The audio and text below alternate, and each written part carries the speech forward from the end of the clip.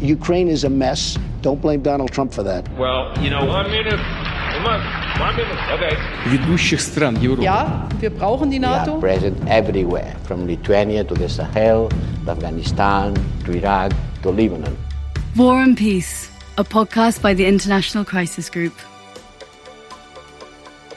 Hello, I'm Olga Oliker. I'm Hugh Pope. Welcome. Here on War and Peace, we talk about Europe, Russia, the neighborhood that the two of them share, Turkey, and the issues that affect all of these countries.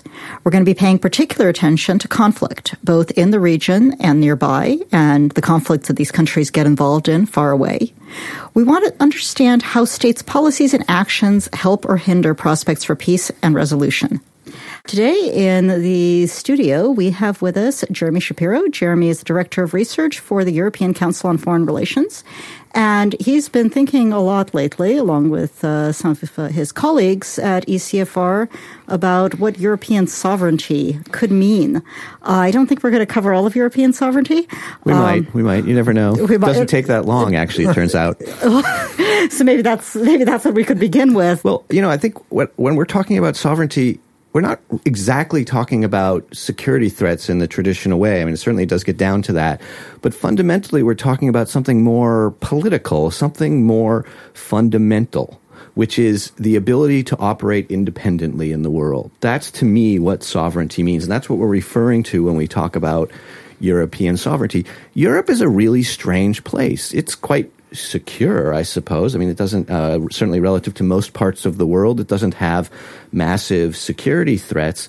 But in part as a result, it has involved itself into a place in the world where it's incredibly reliant on others for its security. And actually, its relative safety that we talked about results to a large degree from its relationship with the United States, from that strong alliance that it has with the United States. That's obviously a great deal for Europe. They're paying somewhat less for their security, and it's going quite well.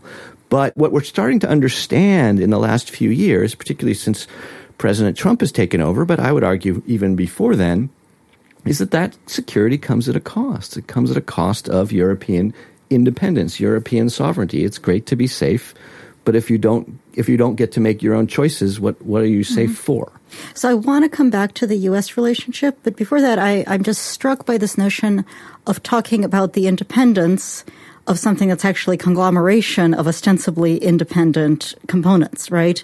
You're talking about the independence of a whole bunch of countries together who might conceivably think of each of themselves as independent and might even disagree. Yeah, no, that's a fair definitional question, and I think it's in the study, which everybody should read. We focus on that a lot. Where I started was to go back to Alan Milward's book from the early 90s. He wrote this book called The European Rescue of the Nation State. And he was wrestling with precisely that question with regard to domestic policy, with regard to the things that the European Union was already doing, trade policy, single market stuff. And what he was saying was what the European Union represented for the member states was not precisely a loss of sovereignty and a loss of independence. It was a recognition, a hard-nosed recognition, that as small countries in the world, they actually didn't have, they could sort of stand up and say, we are sovereign, we are independent countries, but they didn't actually have the capacity to operate as independent countries because they were too overwhelmed by their stronger neighbors. And so what they had done semi-consciously in the 1950s and 60s is band together with like-minded neighbors and do what he called pool sovereignty and actually enhance their sovereignty by working together. And so, I don't know, sometimes in Europe today, people don't think that's a good deal. I think if you asked the Hungarians, they would say, actually, the biggest threat to our sovereignty is Brussels, not Washington or even Moscow. Yeah, I mean, we're talking about acting independently, but it seems a strange thing to do when, for me, from my perspective, one of the main problems with the European Union is that the member states don't seem to feel ownership of the EU club that they belong to. They don't defend the actions of the EU to their home countries. They do not allow the EU to market itself to their own countries. So it seems like a big step towards acting independently if even the club itself is not being respected. I mean, you said Hungary. What about Britain, right? Yeah, no, I mean, I certainly agree. I think there's a couple of ways to look at it, though. In fact, the European Union already does quite a bit for these countries. In fact, the European Union is enhancing their sovereignty, and in fact, they are using it in that way, Hungary as well as everybody else. And in fact, Britain is about to find out just how much they're doing that. But I take your point very well that in fact, a lot of national leaders don't act that way. They assert their independence. They denigrate Brussels at every step, and they use it in their national politics. I certainly expect that to continue, but there is a reality here. And I think reality actually matters. The Hungarians can use the political rhetoric as much as they want about being independent from Brussels, but they don't have a choice to have an independent foreign policy that is a Hungarian foreign policy.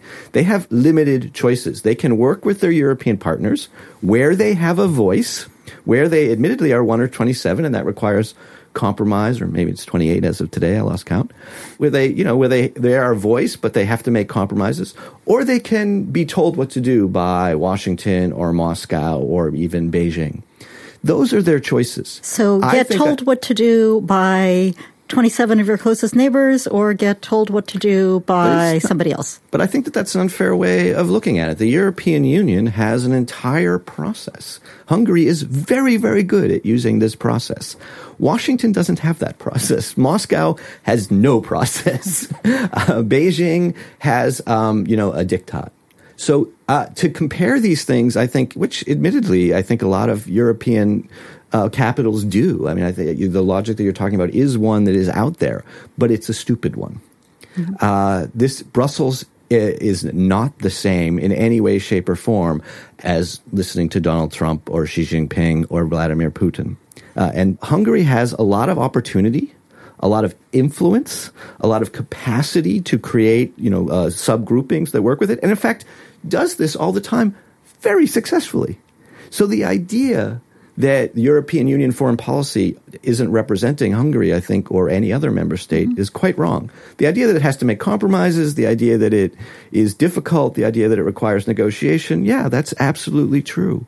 But that's what the reality of foreign policy in today's world. Yeah, another side of it, the ownership, I think, is the whole question of obeying the rules. It seems that over time, the idea of the EU representing a body of higher level rules, the kind of things that attracted the neighborhood, the soft power that we remember from the 1990s, was all about how there was a body of rules that people would sign on to and they would really be respected. Yeah. But increasingly, that seems to be breaking down. And if the members are not keeping that up, how can the EU maintain that internal momentum that was working on almost automatic pilot? Yeah, look, I think that's a formidable challenge. And I think that again, we keep coming back to Hungary, which is slightly unfair, but only slightly. You can pick another one. Yeah. Well, it's the best example. Consider Poland, consider... Well, I mean, Hungary is definitely the best example for the phenomenon that Hugh is talking about. And Poland is not quite as good an example, but I suppose it also makes some sense. I think, maybe there's a slightly different way of looking at it. Truth is that EU rules have never been perfectly followed, to put it mildly. And it's very interesting to look at the distribution of who follows the EU rules. It's not the countries you expect. I bet it's mainly Britain. I think that's the biggest British problem, is that we actually obey all the rules, and that's why we got into the mess we're in. Yeah. I think the British... Your Brexit diagnosis. Well, I think he's very right. I guess I always think that about Hugh. It's probably one of my big failings, but... Carry on. We'll make him a third co-host, won't we? He's on this way. Yeah. Look, I think that the British never understood the European Union approach to the rules. If you want to understand how a European Union rule is not a rule in the way that a British law is. It is something which is the starting point for a negotiation about behavior. It's a norm? Okay, if you want to call it a norm, it's a rule, it's a law. It has the same technical status, but they have a very different cultural approach to it in a lot of parts of the European Union. I would say this is even true in Germany, where you wouldn't know that by observing the behavior at crosswalks. In fact, if you look at their implementation of European Union rules, it's a lot less than Britain. So it's a postmodern approach to... I think we don't want to take this too far. It's not that they're not observing the rules in the main and in the spirit, but is a recognition that European Union rules need to be applied in a certain context. They need to make sense for the people who are doing them, and that the European Union isn't an enforcement agency. And so, in fact, it is up to a good faith government to interpret, impose those rules, and sometimes the partners won't like it, and sometimes, most often, it won't matter at all. I think Hungary has stretched that to a significant degree, but actually I don't think it's a wholly new practice. I do think it represents, as he was implying, a massive challenge. But the fundamental point is not to focus on this idea that either a rule is being respected and observed precisely or the European Union is falling apart. Rather, it is to make sure the European Union is nothing more than a servant to its member states. It needs to be delivering for its member states. If it is doing things that its member states want and need, then its rules will, in the main, be observed. And we see that all the time in the places where the European Union performs well, in the trade regime, in the competition regime. We see it less often in places like migration and foreign policy. But the solution to that is not, to my mind, Article 7 procedures, which try to adopt a sort of domestic legal approach to something which is a fundamentally political relationship. Rather, it is to improve performance, to understand what it is that Hungary needs, for example, out of European Union foreign policy, what it is that Poland needs out of European Union foreign policy, and to deliver that. And I think, that's a significant challenge. I don't think they're doing terribly well in that either, but it's a very different type of process. What our study is really focused on is we took 6 different areas of European Union, or European, not really European Union, but European foreign policy. They were secondary sanctions, defense, multilateralism, hybrid threats, economic sovereignty. That's the one, interestingly, I wrote. Anyway, the point, what we were looking at with those is, okay, these are actual problems. These aren't just problems for Europe. These are problems principally for member states. Different member states have different problems in different areas. What we first demonstrated in each area is that the European Union, or not even the European Union, Europe and its member states were on a track to lose their capacity to act independently in all of these areas. To a large degree, they had already, but the situation was likely to get worse. And that was going to be a problem for the member states in a variety of different ways, economically, diplomatically, in terms of security. And here are ways where, if working together, it's often through the European Union, but often in other types of conglomerations, where you can actually preserve your independence, again, in this sort of attenuated way that we discussed before, and that you can do better, that not just the European Union, but the idea of being part of a European community can deliver for the member states in areas like this, it's not limited to those, which are very important to them. So let's talk about the United States and the dangers of dependence on America. Do you think that since Donald Trump has been elected president, right, there's been 2 schools of thought, right? One is that this is a symptom and therefore, long past time to respond to an America that is not always value additive. Then there's the view that this is a blip, you just got to live through it, and America will be back to normal, and it'll be a security provider that everyone can trust. I suspect you're more of the first opinion. I'm probably more of the first opinion as well. Not sure about you. But let's talk through that. What are the costs of dependence on the United States for Europeans? I think you've correctly characterized me. I would be mostly of the first opinion. I think that there is a sort of long-term trend in this regard that shows that the United States is, slowly but surely going to be a less useful security provider for Europe. I also think it's important, though, to say that there's also a blip. It's a blip in the same direction. I think Donald Trump is leaning into an American trend that was already in American policy, but he's accelerating it dramatically. There may well be a sort of dead cat bounce backwards if he ceases to be president, especially if he loses the next election. But I think that the trend will resume. And so Donald Trump isn't essential to this analysis. He has been, as you're implying, quite essential to getting, I think, Europeans to focus on it. And I think, he and Vladimir Putin have been really, I think, the primary motivators of this idea that actually Europe needs to be acting more independently. I think in terms of, the costs that Europe pays, we just don't have to look any further than the headlines in the news just recently. The Iran portfolio is quite extraordinary in this regard. And I think it was a real, even more in some ways than Donald Trump, it was a real wake-up call. Because on Iran, the story that Europeans always told themselves is, if we're united, if we know what we want to do, if we have a firm policy, then we don't need the agreement of the United States. We can work even in opposition to the United States. And in fact, all of those conditions were satisfied in the case of the U.S. abrogation of the Iran deal. And the U.S. essentially said, you know what, we don't care that you don't agree with what we're doing. Which is actually what the United States has been saying for a very long time on a number of cases. Not to this degree, actually. Not for a policy that Europe had thought of as its signature achievement in foreign policy in the last 10 years. It's impossible to overestimate the degree to which European officials are proud, justifiably proud, of the work that they did on Iran over the last 10 or 15 years to create the compromise that the Obama administration eventually found with the Iranians, that really was, I think, legitimately a European achievement, exactly the kind of achievement that they said they should be able to have vis-a-vis the United States. We're going to show them that there's another way. We're going to do it through unity. We're going to pull them along. We're going to get them to come to our opinion. They did all of that, and it all fell apart when Donald Trump became president, and they couldn't do anything about it. And not only that, but they are now being forced to take Donald Trump's side. And that you can see Macron making a last-ditch effort not to do that, but he's probably going to fail.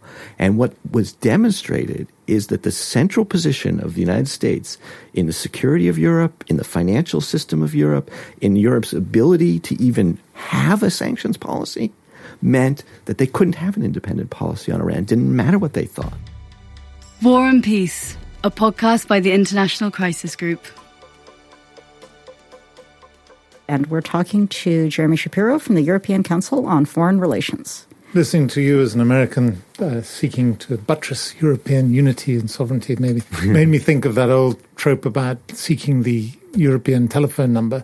And I had a very interesting conversation with an American diplomat here in Brussels representing the United States, the EU, recently, saying that, in fact, that telephone number for the United States was in London, that whenever the US needed something in the EU, they would call up London and say, could you fix this for us, please? Yeah. Clearly, this is not going to be a viable strategy, and that the US is going to have to engage with Europe or the EU in a new way. What new dynamics will this bring into play?